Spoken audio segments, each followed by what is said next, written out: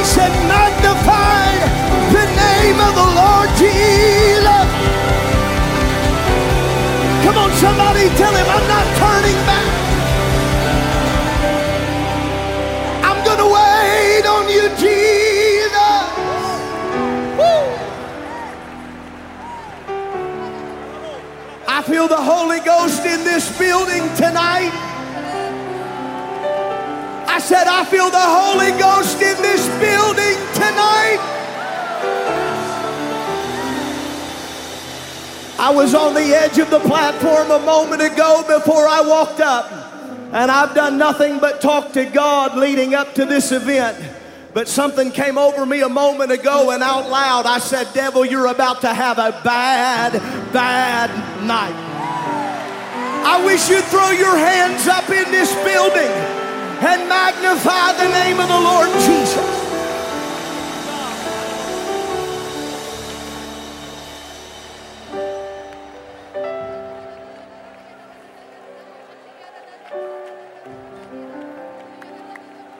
Come on, if you know he's worthy, just magnify the name.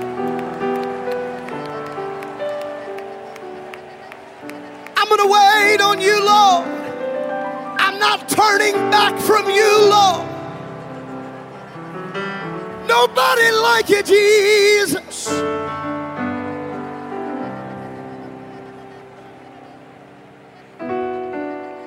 What an honor it is for me to stand in front of such a powerful group of young men and young women, apostolic leaders. There is more than enough power in this house to make hell very nervous.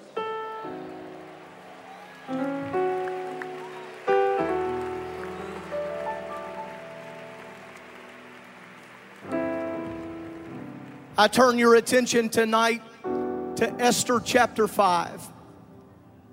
I publicly give honor to my pastor, to the leaders and the covering in my life, to our incredible youth ministries team, to my family, my beautiful and godly wife Rachel, and my amazing 4 children. I honor every youth group that has taken the time and invested the resources to be here. I say a public thank you to every pastor and every youth pastor that has worked hard to get a group to St. Louis, Missouri. I honor you, and I pray God blesses you abundantly.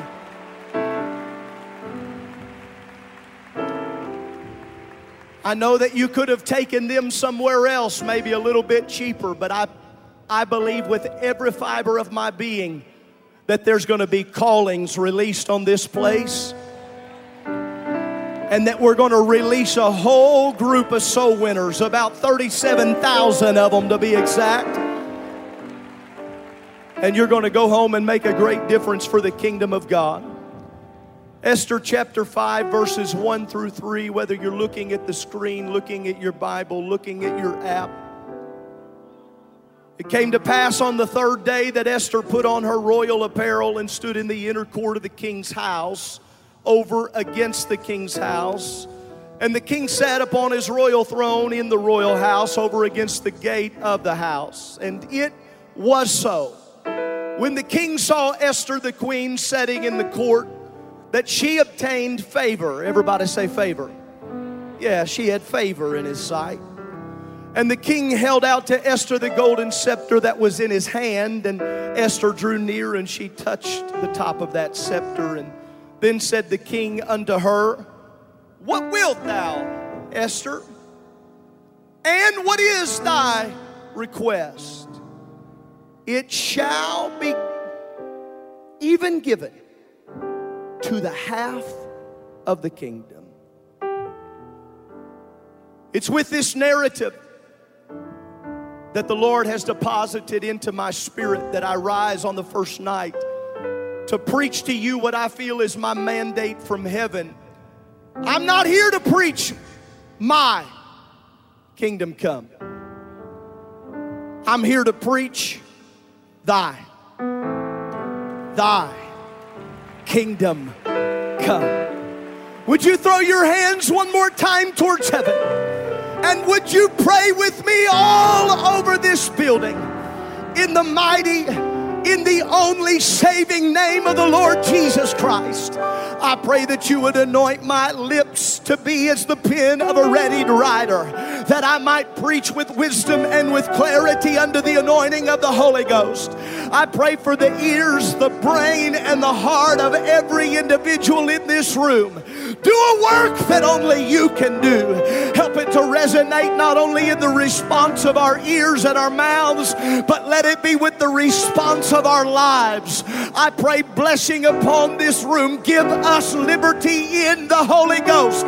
Help me to preach it like I feel it, and help them to respond like I know you want them to.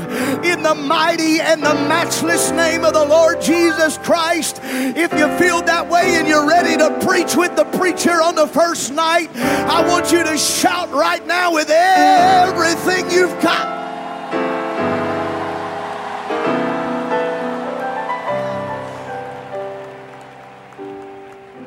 You may be seated.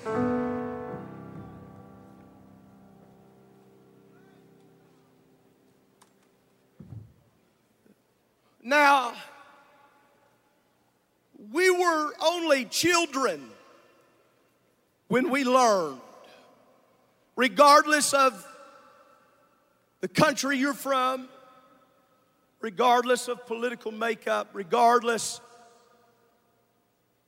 of any of those issues, you came to the same recognition that I did when I was a kid.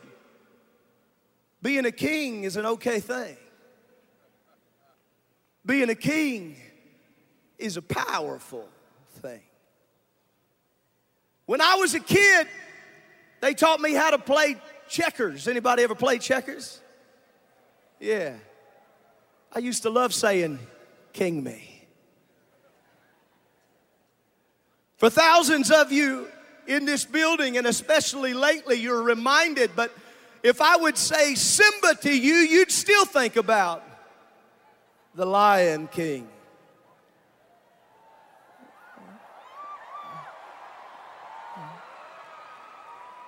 When we were kids, we used to love playing a game, especially when it would snow outside. We'd climb up a hill, and all we would do is wrestle in a different location, but we'd call it King of the Mountain. You ain't ever had a good day like the day you threw your buddy down a hill.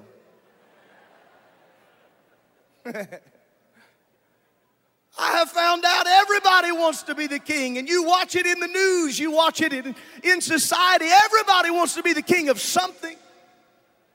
Some of you getting a little older, a little more mature. Some of you getting a little more health conscious. Some of you spending a little bit too much money at Smoothie King because you needed those vegetables and fruit pureed for $10. Come by my place, I'll give you something close for cheaper. I'll take your money.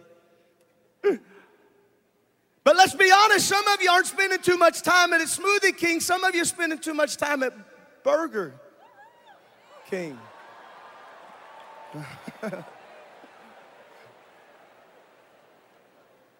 Now here's what I want you to do. I want you to turn. I want you to look at your neighbor. I want you to smile so big they see every tooth you own legally. And I want you to tell them these words, okay? You are not my king.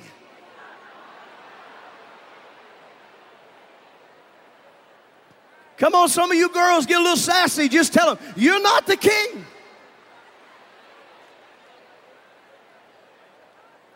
But now, following that, I want you to tell them, but you are part of a very important kingdom.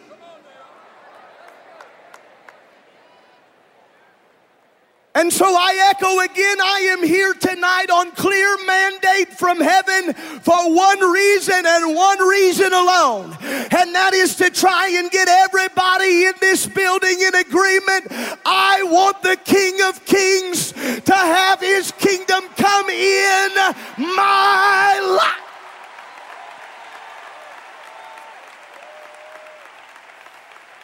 In order to do this, If you will allow me, I want to tell you a little bit about this story, the story of Esther. Some of you are more aware than others, but let's look at it just a little bit. There was a king by the name of Xerxes who had a vast kingdom from India to Ethiopia. His official title as emperor actually could have been translated that he was on the earth the King of Kings. But we're going to talk about the real King of Kings tonight. He himself was not the oldest son, but he was the chosen son of Darius the Great. He had this wife named Vashti. And in the middle of the party, some of you might remember, Xerxes calls for Vashti and she refused to come before the presence of the king.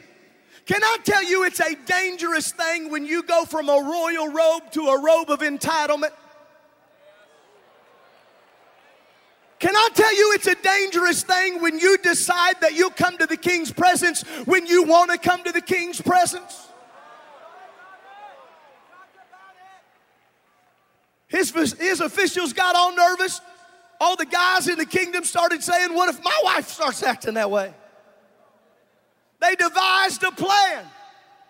He said, let's find from all the provinces and the regions, let's find a pure young lady. And so they begin to call and they begin to reach. And in that search, you know it got a book named after her. There was a young woman named Esther who was being raised by her cousin Mordecai.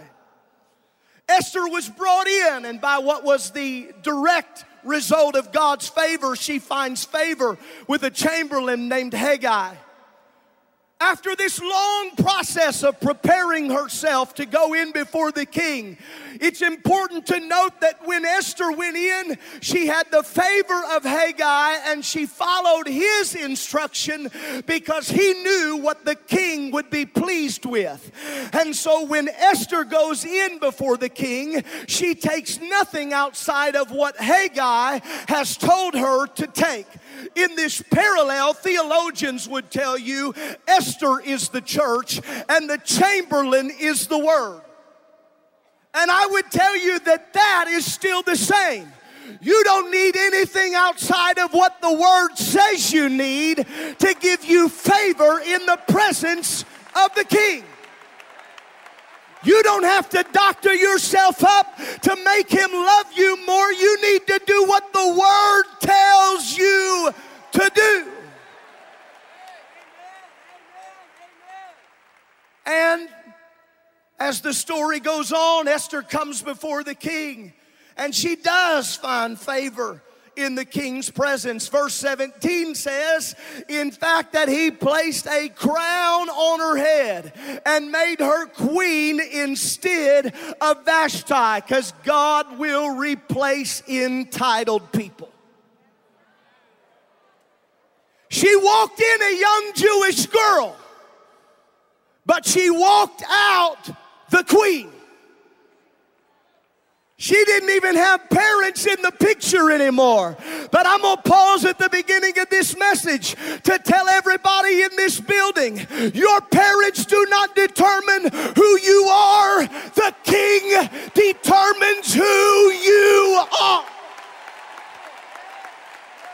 I'm going to park there for a moment. It doesn't matter if your parents are not even in the church yet. That's not what qualifies you to the ministry. I don't care if your dad is still a drunk and your mom hasn't been home in years. I'm sorry that they're not here, and I pray God will put it back together. But it's not their favor that qualifies you in the kingdom. It will be one word and one word alone. It's got to be the favor of the king. If you believe that, I want you to magnify the name of the Lord in this house.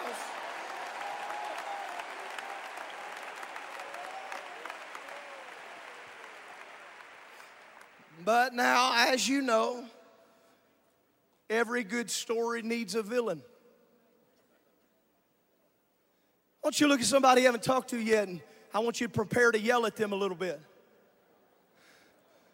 Some of y'all got excited. I could feel it. Just been waiting on it. I want you to look at them. Here's what I want you to yell. I want you to yell, hey, man. Yeah. Find somebody else, yell at them and say, hey, man. That's the guy who came on the scene, Haman. I had you do that because this guy loved attention. He craved attention. Everywhere he went, he wanted attention. Carnal people are like that. Can I tell you a little something about Haman? The truth is, he should have never existed in the first place.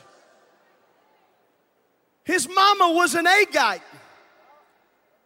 Agag, the king of the Amalekites. Saul was supposed to kill them years ago, but Saul kind of got this inclination. Well, I'll let what I think is okay live. Can I tell you, when you let a little bit of sin live now, it'll turn into a big problem later.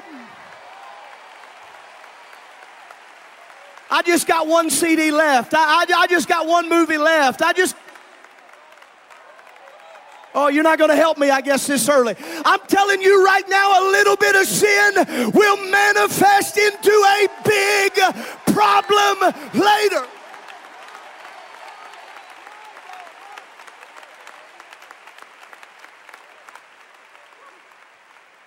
And I promise you this. If this generation chooses to let it live, it'll affect the generation coming behind you. But we're not going to let it live, are we? Haman's ancestry was tied to the destruction of God's people. And he gets enraged when he sees her cousin Mordecai not bow before him. Here comes Mordecai walking out. Hey man, thanks. Surely he knows my position. And Mordecai just stands there. Because Mordecai already knew who his God was. He had already made up his mind. He wasn't going to bow to the opinions of men.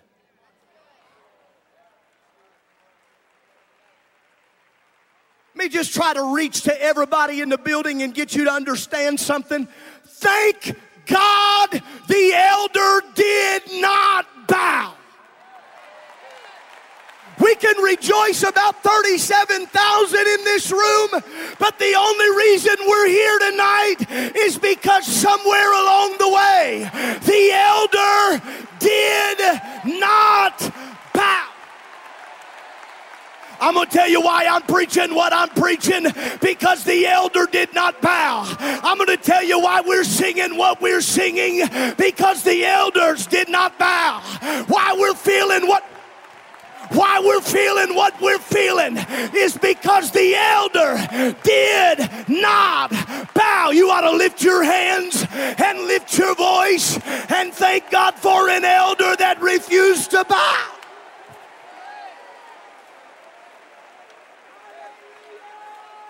Thank God that the elder did not bow.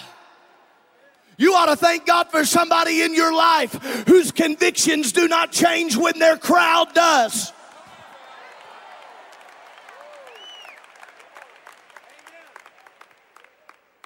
As a result of his frustration, old Haman formulates a plan, deceives and brings the king into agreement. He's going to have a genocide of the Jewish people. You got Mordecai who finds out he's lost in sackcloth and ashes. He's at the king's gate. He's wailing for the report that's gone out, the destruction of the Jewish people. When Esther hears about it at this time, she had already begun to live in the palace. And man, it's nice living in the palace. It's nice living in the palace. She found out about it. Mordecai's at the gate. He's got sackcloth and ashes. She runs to him. She's concerned about how this is going to look. Why would you be doing this, Mordecai? It's a dangerous thing when you become related but not really connected. Mordecai has to kind of remind her, what's it really matter if you live in the palace if you never get in His presence?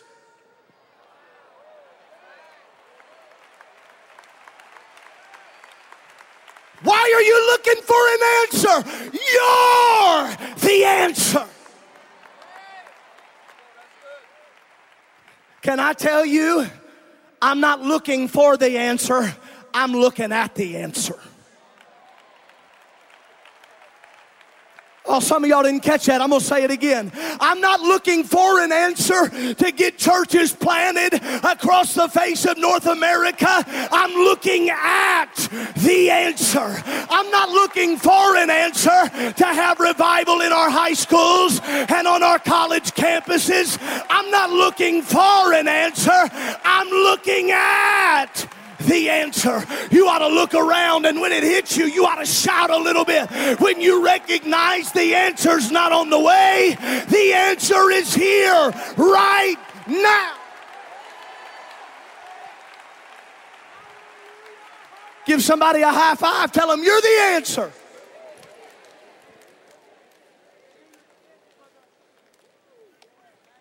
I know it's more comfortable to attend service than it is to be at all-night prayer meeting.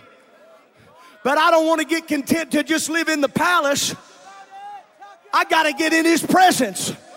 I understand that pizza parties are more fun than it is to get together in fasting. But I want to get in His presence, not just in the palace.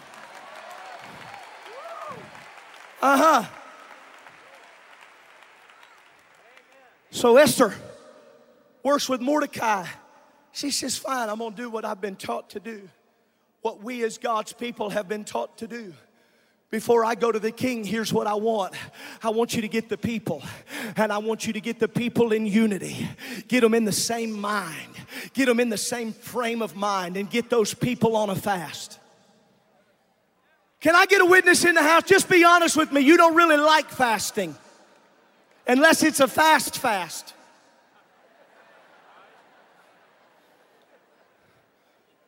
Some of y'all fast every day. From the time you lay down to the time you get up. I know this is old school for just a minute, but if it's okay, this is how I was brought up and this is how I believe.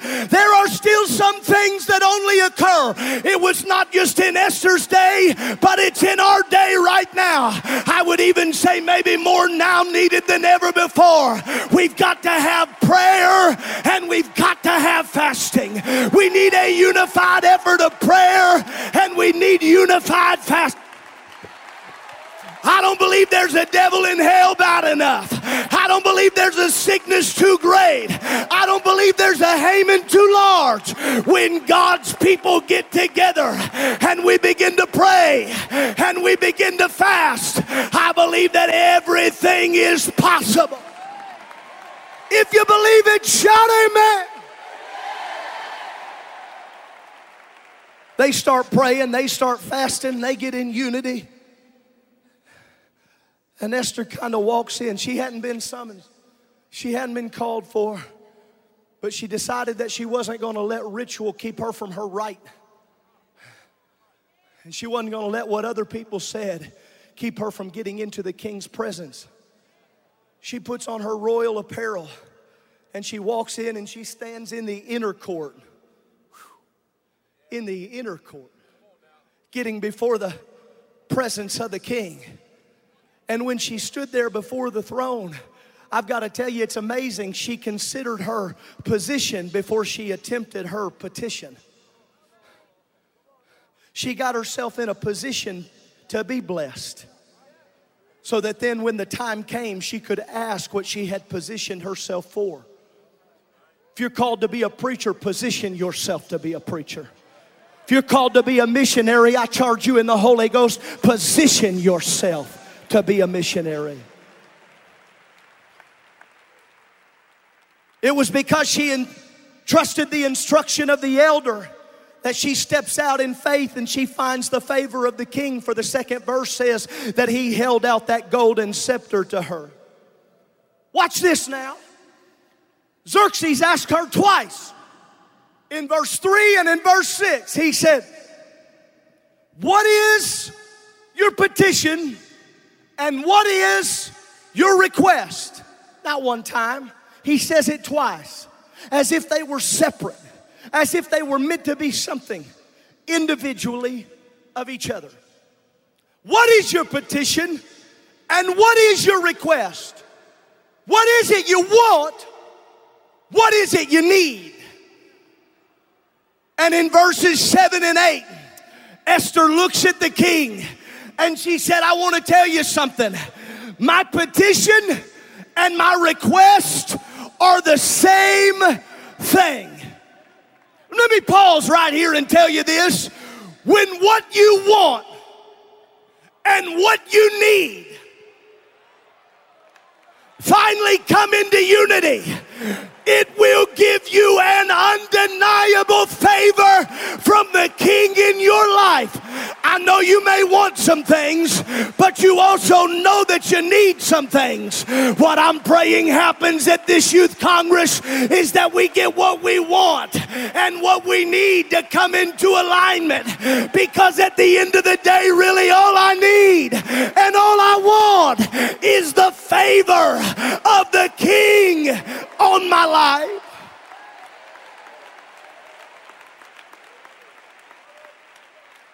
My petition, my requests are the same thing. Watch this. Esther invites Xerxes and old Haman to a banquet that she's already started preparing. Read it. She already started preparing the banquet. You ought to believe that what you ask is going to happen. She started preparing for it in advance.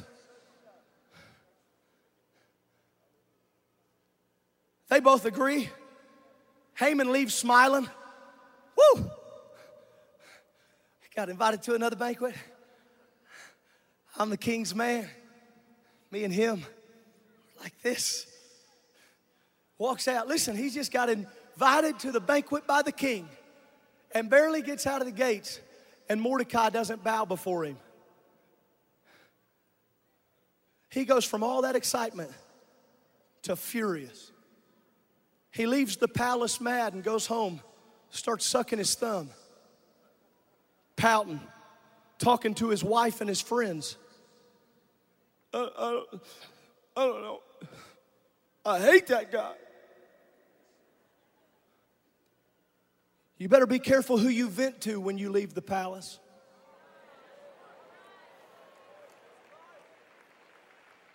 I'm telling you, the attributes of Satan were in Haman. I said the attributes of Satan were in Haman. He wasn't mad that Mordecai didn't bow before the king. He was mad that Mordecai didn't bow before him.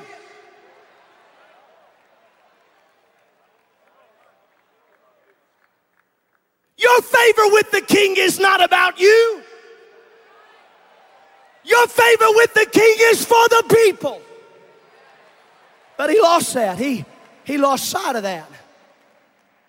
He wanted to be reverenced. He wanted to be bowed to. Did it sound like Lucifer to anybody else? He wanted to be worshiped. Can I tell you, he hated. It's not like he didn't like it. It's not like he sent a couple mean texts to people. He hated that Mordecai wouldn't bow before him. And he hated that Mordecai had committed to only serving one God. And here's why I tell you, you better be careful who you vent your frustrations to. It was not Haman's idea to build the gallows. Read the scripture. He went home and started venting to his wife and friends, and they convinced him to build the gallows. Let me pause here right now. I'm going to tell you something. Be careful about evil people that'll live vicariously through your life. They don't have a spiritual bone in their body, and you start venting frustration to them. They'll do things that they don't have the strength to do on their own and live vicariously through your life. They are not your supporter. They are early guests to your funeral. I don't know why everybody always wants to bring the gossip to me. I don't know why everyone wants to bring the trash to me. My kid's 7 years old and he knows where to take the trash to.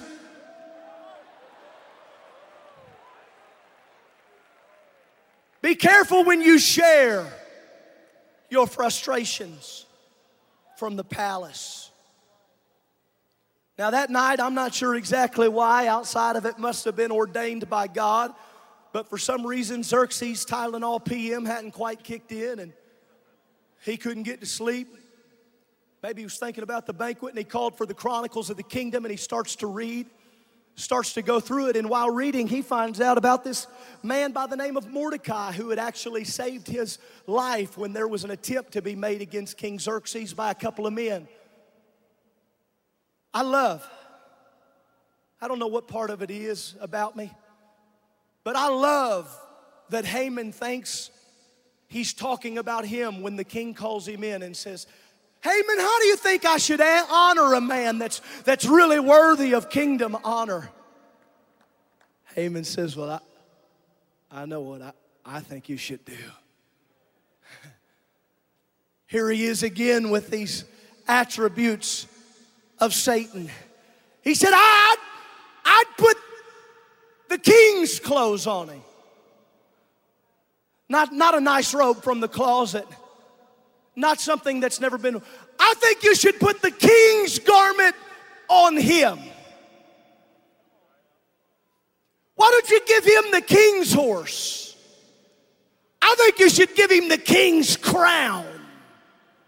Bring him through the city for everybody to see. All the while, Haman has a mental image of himself with the king's robe on the back of the king's horse, wearing the king's crown, going down the street. Can you imagine what it must have been like when Haman hears the cheers and there his arch enemy Mordecai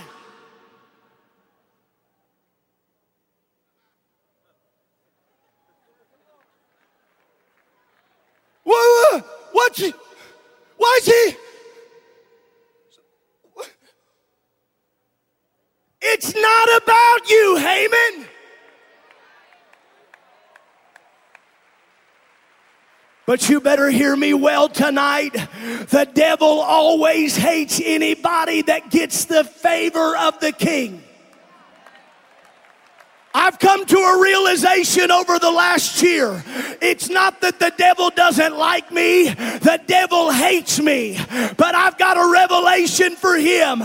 I'm okay with the fact that he hates me because it lets me know that I've got the favor of the king. Man, I'm going to stop right here and preach to somebody. If you've been fighting all kinds of distress and you've been coming all kinds of anxiety and depression and all kinds of weariness and you've been thinking, I can't take this battle anymore, I'm going to tell you what it is. The enemy hates you. But I'm going to tell you, take the depression off. You ought to rejoice in that. It's because you've got the favor of the I'm not just anybody. I'm a child of the king. I don't have just any favor. I've got the favor of the king. You know what? We're going to take a minute and just rejoice in this building because we got the favor of the king.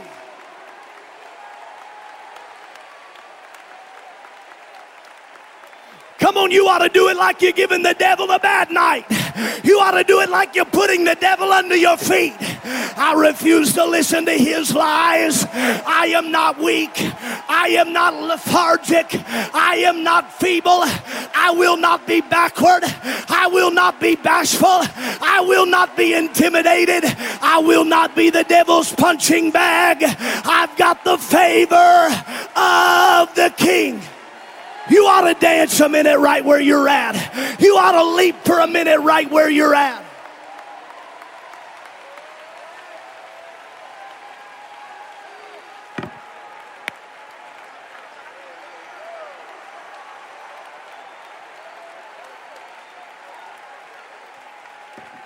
You got to forgive me for a minute. This ain't in my notes. But he tried to kill my body with sickness, but I'm still here. And he tried to hurt my mind, but I'm still here.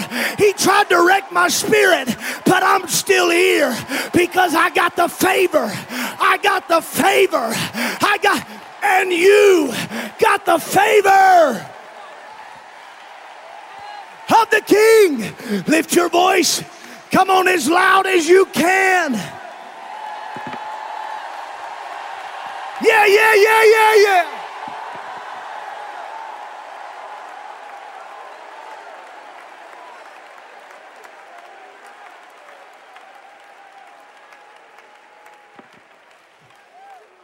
Find several people, tell them you're not in trouble, you got the King's favor.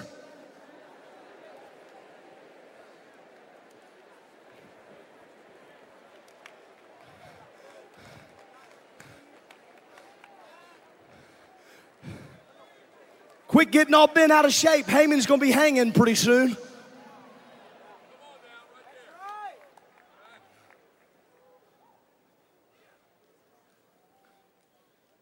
Here they are, sitting at the banquet, trying to figure out which fork they're supposed to eat the salad with. I got 7 forks. Anybody ever get distressed when you got too many forks? Come on, you lie, you fry. You don't know how to use them right.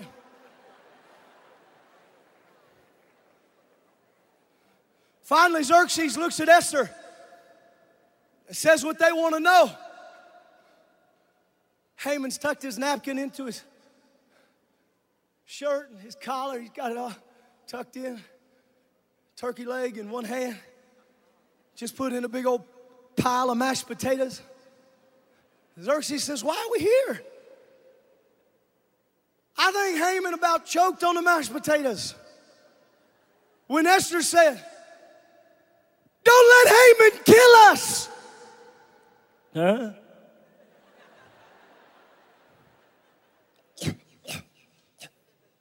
So, he's trying to kill us. He wants to kill all the Jewish people. And if he does, he's going to kill your wife.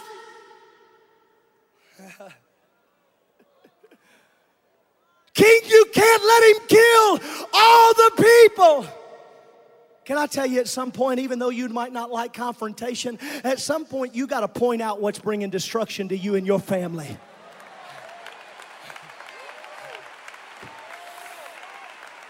At some point you just got to identify it and call it out.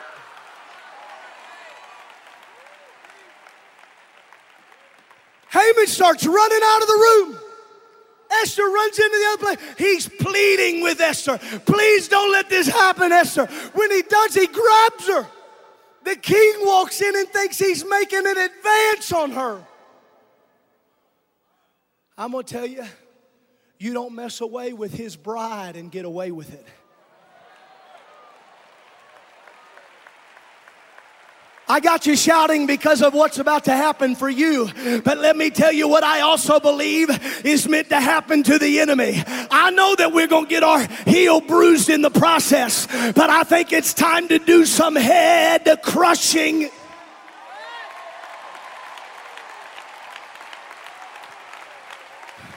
The dawn barely rises before the gallows that had been built for Mordecai have the dead swinging body of Haman. I'm not asking for God to give you a little revival. I'm asking for the king to give you a devil killing, enemy defeating, earth shattering, paradigm shifting revival to where your enemies, they leave from around you and they get beneath your feet. Somebody say, Haman's got to die. Now help me here. I don't want you to just, now listen. I don't want you to just say, Haman has got to die. I want you to get your best preacher. I want you to act like you're a college student that was screaming into a pillow trying to get a good preacher voice. And I want you with your best preacher's voice, I want you to say, Haman has got to die. Now I want you to think about whatever's been working over your family and whatever has been distressing. Whatever has been distressing your mind, and I want you to begin to shout, it's time for you to die, amen. It's time for you to die, amen. It's time for you to die, depression. It's time for you to die, anxiety. It's time for you to die. Come on, it's time for him to swing from the gallows and for God's people to find liberty. You are the head and not the tail.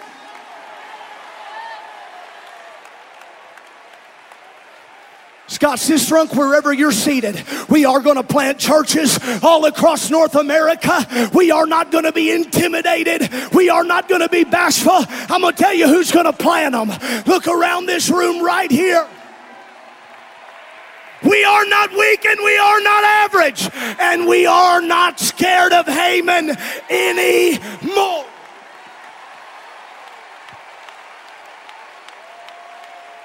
I wish you'd lift your voice and shout. There's something happening in this building.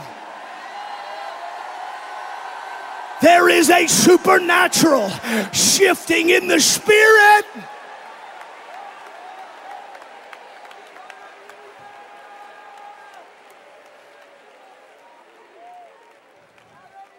Be seated. Let me tell you why Haman's got to die. Because I don't just want favor in the house. I don't want just palace promise. I want province promise. I know we can have good church. Woo! I know we know how to have good church. I'm asking if we know how to be the church. Because you are not restricted to the four walls of your sanctuary. And I'm thankful for favor when we gather in our auditoriums and when we gather in our sanctuaries. But I'm talking about the kind of favor that walks with you into your neighborhood, and the kind of favor that walks with you into your high school, and the kind of favor that walks with you onto your job site. I'm talking about the kind of favor that will go with you everywhere you put your foot. I got favor here. I got favor here. I got favor here. Yeah, look in the rear view. When I look in the rear view, I see Haman swinging in the back. I got favor here. I got favor here. Everywhere you go.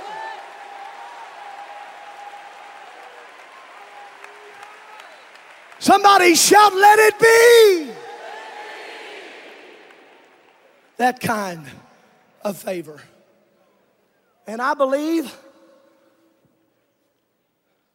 that God, let me find this little verse that I think might have just been penned for North American Youth Congress. Because North American Youth Congress, while it gathers from all different countries, provinces and areas, and North America, the United States, our Canadian brethren, and all of those that join us, it's in chapter 8, verse 17, that it doesn't say, let there be favor in the palace. No, here's what happened. The king took his ring and put his ring that was on Haman's dead finger onto Mordecai's living finger. And he gave oh yes he did. And he gave Mordecai the authority to begin to write words unto the people. He said, I know you've been doomed and gloomed about destruction, but it's a new season. And it's a new day.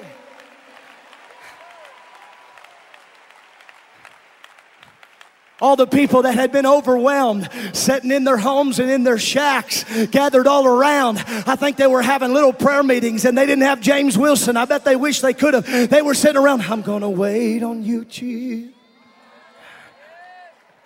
Children were saying, what's going to happen? We're going to die. No, I'm going to wait on you, Jesus.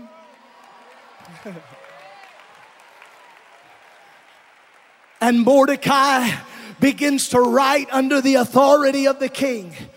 And when he sends it out, he sends it to every city and every province. Please catch this.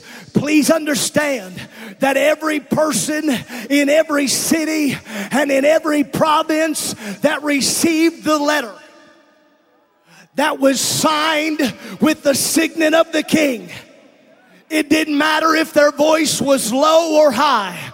It didn't matter if it was male or female.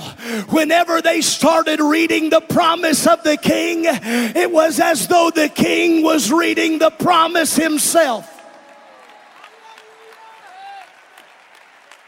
I know you might be 12 years old, but when you read the promise of the king, it's as if the king himself. I know you might be the only apostolic in your family, but when you read the letter from the king, you read it with the authority of the king. And look at this verse. Look what starts happening. 8 verse 17. And in every province and in every city, all over Canada, all over the United States, and every other place that was willing to get a letter, whithersoever the king's commandment and his decree came. Watch this. They had been sorrowful, but the Jews had joy and gladness, feast and a good day. Here's my favorite part. And many people of the land became Jews, for the fear of the Jews fell upon them. They begin to reverence the children of God so much that they begin to say, we need the favor that they have. I'm gonna just give it to you right now. That day is not coming, that day is here. That day is not on its way, that day is among us. Revival is not coming down the dusty road. Revival is in us right here and right now. You will win your city. You will reach your school. You will have revival in your family.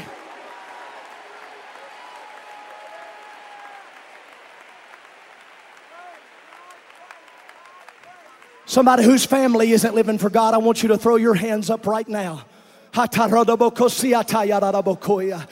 authority of the Word of God, I speak to you right now. And I tell you that it is the will of God that you pray without ceasing and you feel the confidence of the Holy Ghost. That day is now when unprecedented revival would reach into your family. I pray it over your father and over your mother and over your sister and over your brother. Let revival hit your family.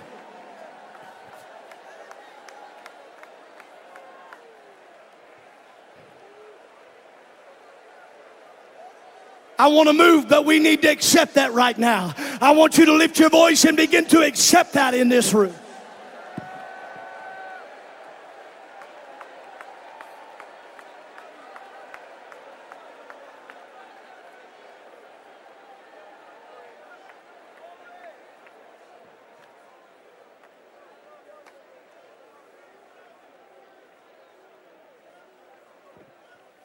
Somebody shout, they were having revival everywhere.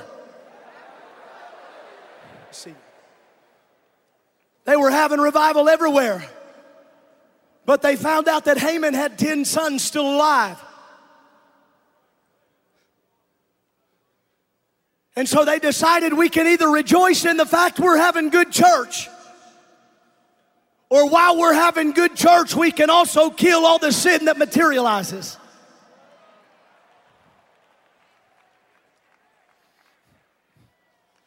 We need a good, old-fashioned baptism of conviction.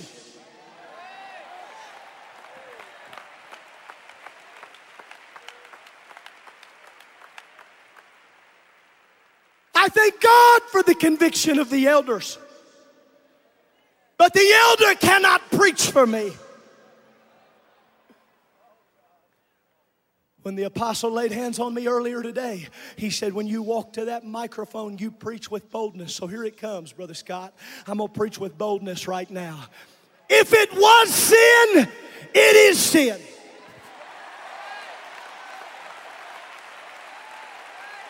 If it's wrong in the Word of God, then I do not want it in my life. If He's not pleased with it, I do not want it in my life. If I cannot have His blessing while I'm... Quit asking whether or not it's going to take you to hell and start asking the question, is God pleased with this? It's not about just heaven or hell. It's about the favor of the King. It's about a good old-fashioned baptism of conviction.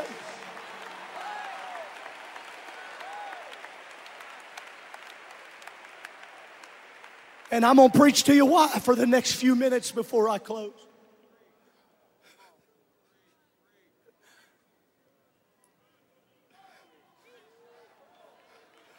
I thank God for this story. And I thank God for Esther and Xerxes and Mordecai. But hear me tonight. Xerxes is not my king. Kings of the world, they are not our king. Popularity cannot be your king. Whoever I'm preaching to, young man, hear me right now. I like that you enjoy sports, but basketball cannot be your king. Baseball cannot be your king. Football cannot be your king.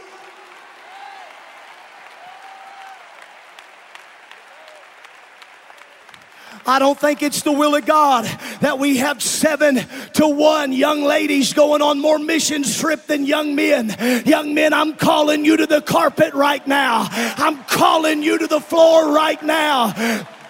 Thank God for your college. Thank God for your career. But they cannot be your king.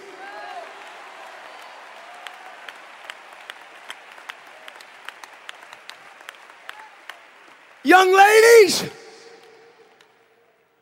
I'm glad you think he's good looking. But he is not your king. And I'm going to go a step further on this first night. If he ain't got the Holy Ghost, he shouldn't be your boyfriend either.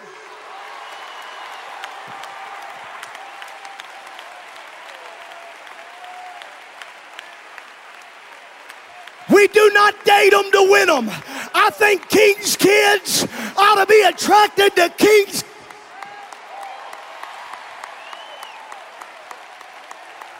Why are you preaching like that, Brother Carson? Because nothing in this world can be my king. I've got one king. I got one throne that I got to bow before. I got one throne that I've got to bow before. Well, Brother Carson, that's not going to be popular with some crowds as long as it's popular with heaven. That's not going to get you many friends in some circles. As long as the applause tonight can be nail scarred, I'll know that I have done what I have been commissioned to do.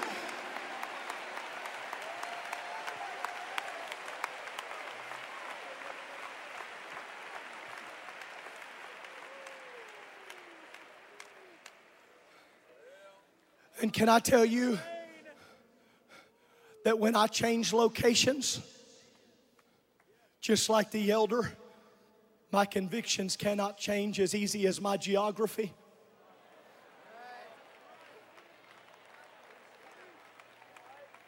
Well, you're one way when you're at church, and you're another way when it's your Sunday to give a fiery five, and you're one way when you're supposed to be on the praise team, and I'm one way when I'm in the choir, but when he's either your king or he's not. But I declare in this room, of this I am confident, we are choosing on the first night of this youth congress, Jesus Christ is my King. Come on, if you feel that way, I want you to lift your voice and I want you to let him know how you feel. Come on, there ought to be a roar. Leave this dome right now.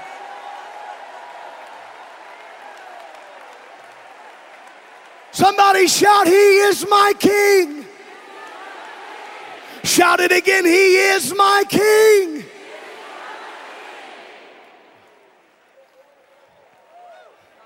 Everybody's looking for something to bow to. Luke 17, 20 and 21. When he was demanded of the Pharisees when the kingdom of God should come, he answered them and said, the kingdom of God cometh not with observation, neither shall they say, lo here, or lo there. Behold, the kingdom of God is within you. Can I tell you that in this world right now, everyone is looking for fulfillment. Everyone is looking for acceptance or popularity. They're bowing to something here. They're worshiping to something there.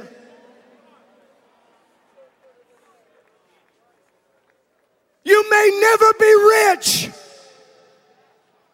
but if you're called to be a preacher, don't you stoop to be anything else.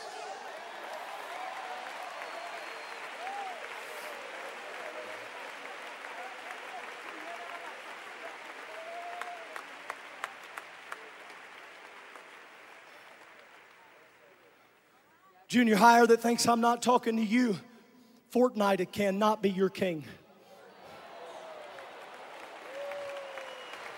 Play Fortnite for 4 hours, but you can't pray for 14 minutes. That's hard preaching, Brother Carson. What are you doing? I'm going to tell you what I'm doing. I'm preaching on behalf of the King tonight. That's telling me we need a fresh baptism of getting everything out of our mind and everything out of our... I know some of you might not like this next statement. You might not like this next statement. But just because you can get it on Netflix don't mean you should watch it. Brother Carson, nobody's going to know. Are you kidding me? The King is going to know. The King is going to know. You're either submitted to him or you're not. And for the next few moments, I want to tell you, I want there to be no confusion about who I am talking about tonight. Luke chapter 1, the angel Gabriel told Mary, of his kingdom there shall be no end. John the Baptist told with every messianic kingdom prophecy of the Old Testament when he said, behold, the Lamb of God which taketh away the sin of the world. Jesus himself walks on the scene and he begins preaching. You can read about it in Mark 1. The time is fulfilled and the kingdom of God is at hand. Repent ye and believe the gospel. When teaching the disciples about prayer, you heard it earlier in the video. He said, pray thy kingdom come. Thy will be done on earth as it is in heaven. I wish somebody lift your hands and pray that right now. Thy kingdom come. Thy will be done on earth as it is in heaven. But he told Pilate in John 18, my kingdom is not of this world. It even hung over his cross that he was the King of the Jews. And I'm going to submit to you tonight that that sign mocked hell more than it mocked Christ. Everybody wants to talk about the mocking that happened to Christ because of that sign. No, it was hell shaking in its boots. One of those messianic prophecies came from Psalm 45 and verse 6, and it was echoed in the Hebrews. Thy throne, O God, is forever and ever. A scepter of righteousness is the scepter of thy kingdom. The great writer of the work, he also records Jesus Christ is the same yesterday, today. I want you to say that with me. Yesterday, today. Say it again. Yesterday. One more time. It's happening forever. For John the Revelator writes, the 24 elders fall down before him that sat on the throne, and they worship him that liveth forever and ever. They cast their crowns before the throne. And this is what they say in the heavenlies. Thou art worthy, O Lord, to receive glory and honor and power. Thou hast created all things, and for thy pleasure they are created. He continued and said, I behold, lo, in the midst of the throne,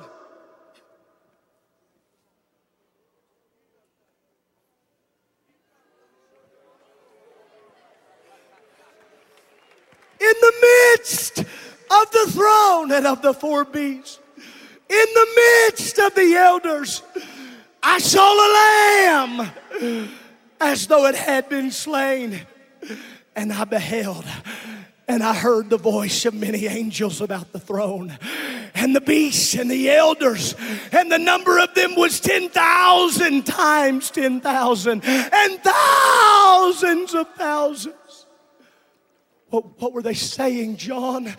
What were they saying, John? With a loud voice, they were saying, worthy is the Lamb that was slain to receive power and riches and wisdom and strength and honor and glory and blessing.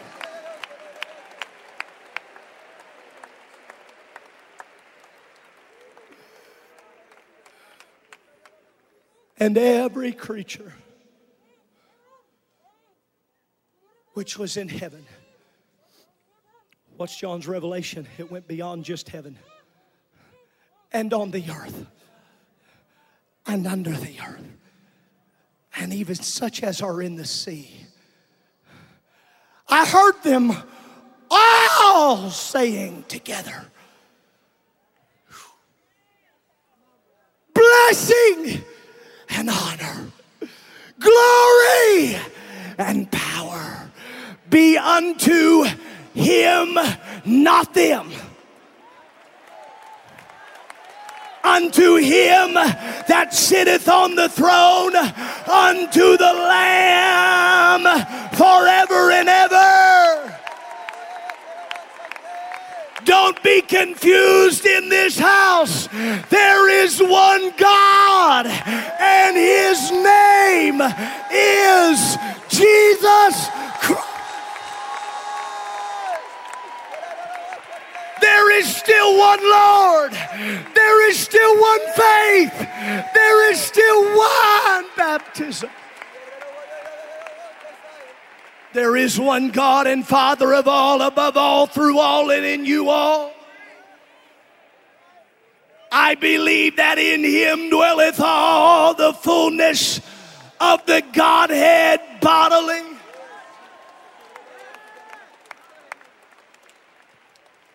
And I tell you that there is an authority that comes with having his favor. There's an authority with his favor.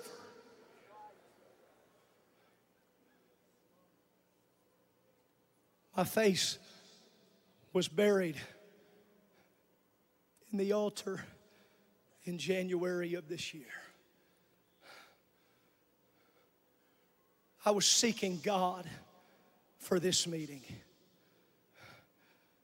I was in Alexandria, Louisiana because of the times. And I tell you who I was praying for. I was praying for you.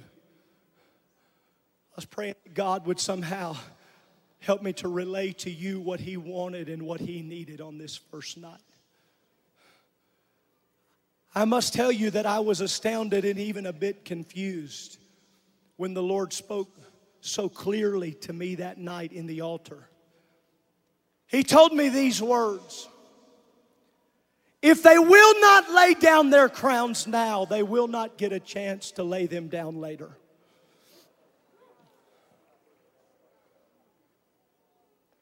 I began to study on the crowns. I even went and saw Dr. Norris, began to talk to him about the crowns of Scripture. He began to talk to me about the 5 crowns of the New Testament. He said, while some may debate, it is extremely clear that the crowns are the crowns of the saints. Those who have made it, who recognize they were not worthy here, and they are not worthy there. But there is one deserving of praise.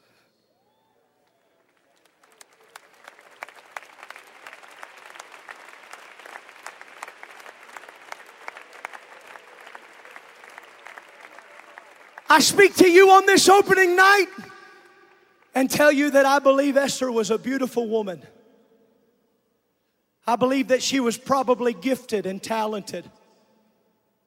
But her beauty without the king's favor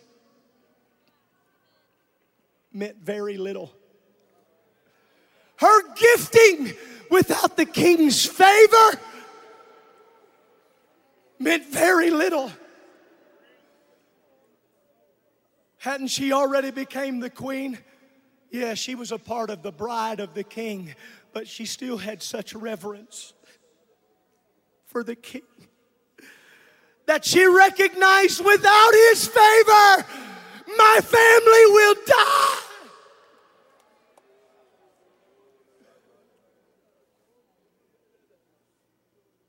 And I'm preaching to the most gifted generation of apostolic young people and young adults that have ever stood on the face of North America or across the globe.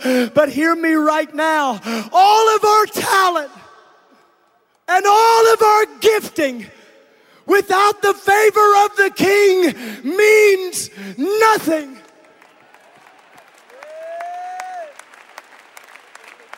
I don't want to give a good speech. I don't want to sing a cute song. I want to save the people. I don't want people to sing my accolades. I don't want people to call me something. I want the people to be saved.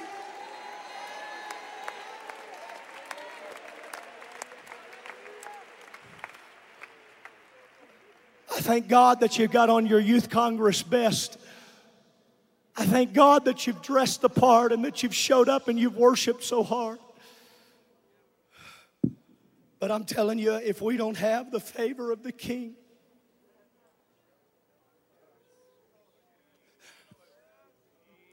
not mine, thy kingdom come.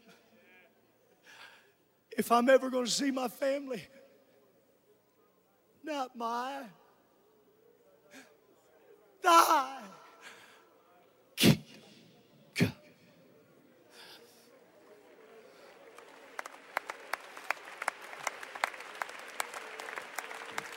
So hear me clear. I'm not here tonight to preach the message of the Congress. I'm here tonight to give you what the Lord told me this Saturday. The Lord took me to the Gospels and said repentance would have to happen here tonight. And I'm not just talking about sin. I'm talking about everything that's been keeping you from the call of God on your life. I'm talking about every distraction. I'm talking about everything that has been hindering you from doing the will of God and fulfilling the mission of God in your life. The Lord spoke to me on Saturday, so Wednesday night is not going to be about you rejoicing. Wednesday night, I want you to let heaven rejoice.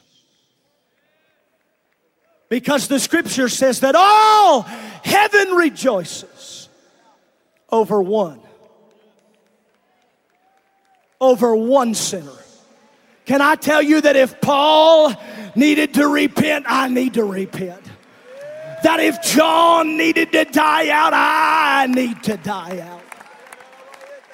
Can you imagine what would happen in this house over the next 2 days if we could have so much repentance in this building that all heaven would throw a party.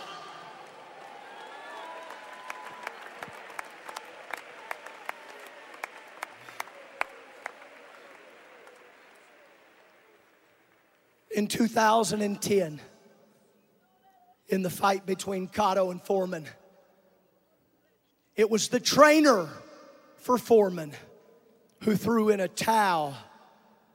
He threw it into the ring in Route 8 after Foreman slipped and took an injury to his right knee. However, due to the shock of so many people that were in attendance, referee Arthur McIntyre Jr., one of the best in the business as he is regarded, he picked up that towel and he threw it out of the ring. In boxing, throwing in the towel is a century-old tradition, but it is one of the greatest, if not the greatest, misconceptions in sports. That veteran referee said, yeah, I saw the towel come in, and yes, I did throw it back. I threw it back because I'm the referee, and that's my right. They don't get to decide when he's done. I decide when he's done. He said, I didn't know where the towel came from, and I didn't care where it went. Here's what I know, he told reporters. That kid still wanted to fight. And as long as he kept fighting, I could not surrender for him.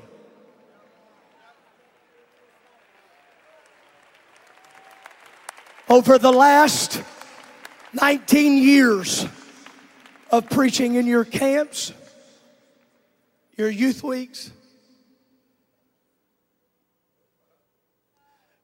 I have built my ministry on asking you not to surrender to the things of this world.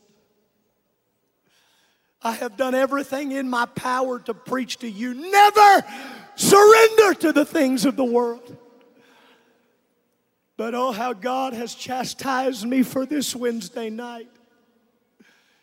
You better tell them there is one surrender that is non-negotiable. If they're going to have a ministry at all, they got to surrender to my will. Hear me, your corner cannot do it for you. I have sought God for you. I have hid my face in prayer and intercession for you. I have fasted. I have travailed for you. And God has told me, but you cannot surrender for them. I know you want to, but Joshua, you don't get to throw in the towel for them. I'm not letting them surrender while they keep fighting my will. You got mamas and daddies who have tried desperately to throw in the towel for you. You got pastors and prayer warriors and grandparents and youth pastors who have did your cause from the corner. But nobody else can give this surrender for you.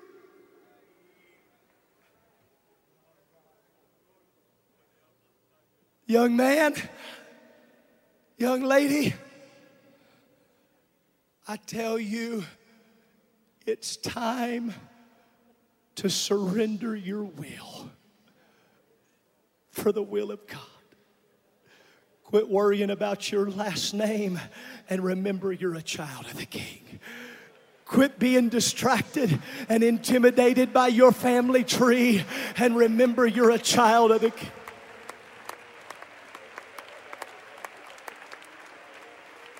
So my concluding assignment tonight When you walked into this building, you were handed a Kingdom Come handkerchief. I'm asking everybody that will to get that handkerchief out right now. I want you to get it out of the packaging. I want you to pull it out, and I want you to hold it in your hand.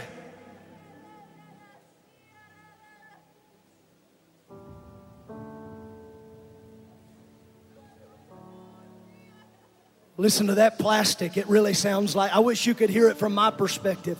It sounds like chains falling all over the room.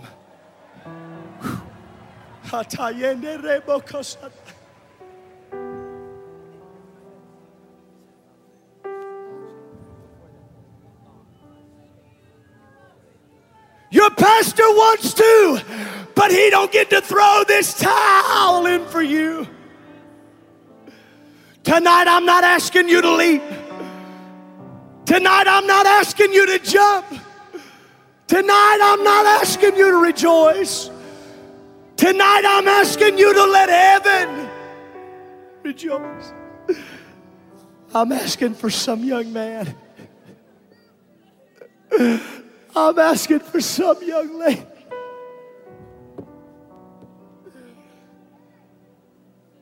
God, I'm tired of fighting your will. Forgive me of every wrong.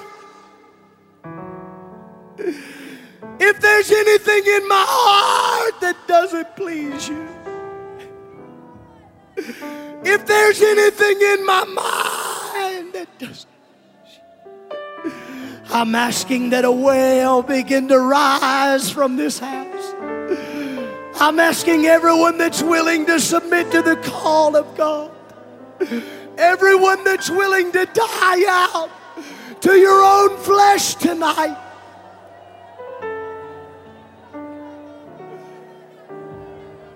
I can't throw in the towel for you.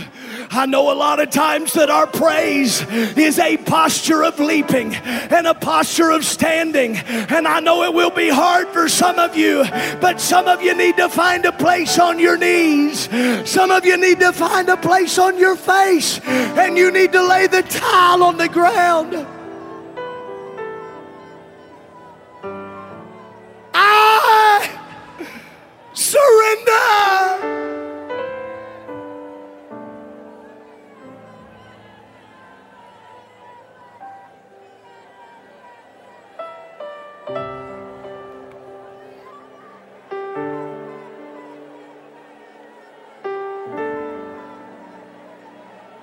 Come on, let groaning and let travail. I got to stop fighting the call of God on my life to preach. I got to stop fighting the call of God on my life for intercession. Come on, your corner can't do this for you.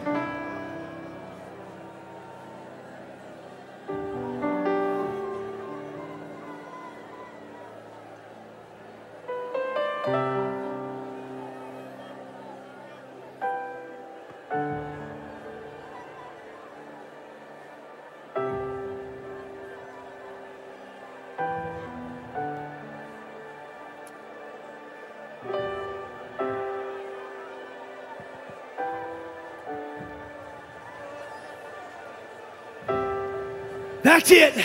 Come on. Hell hates this right here, but heaven is pleased with repentance. Repent. The kingdom of God is at hand.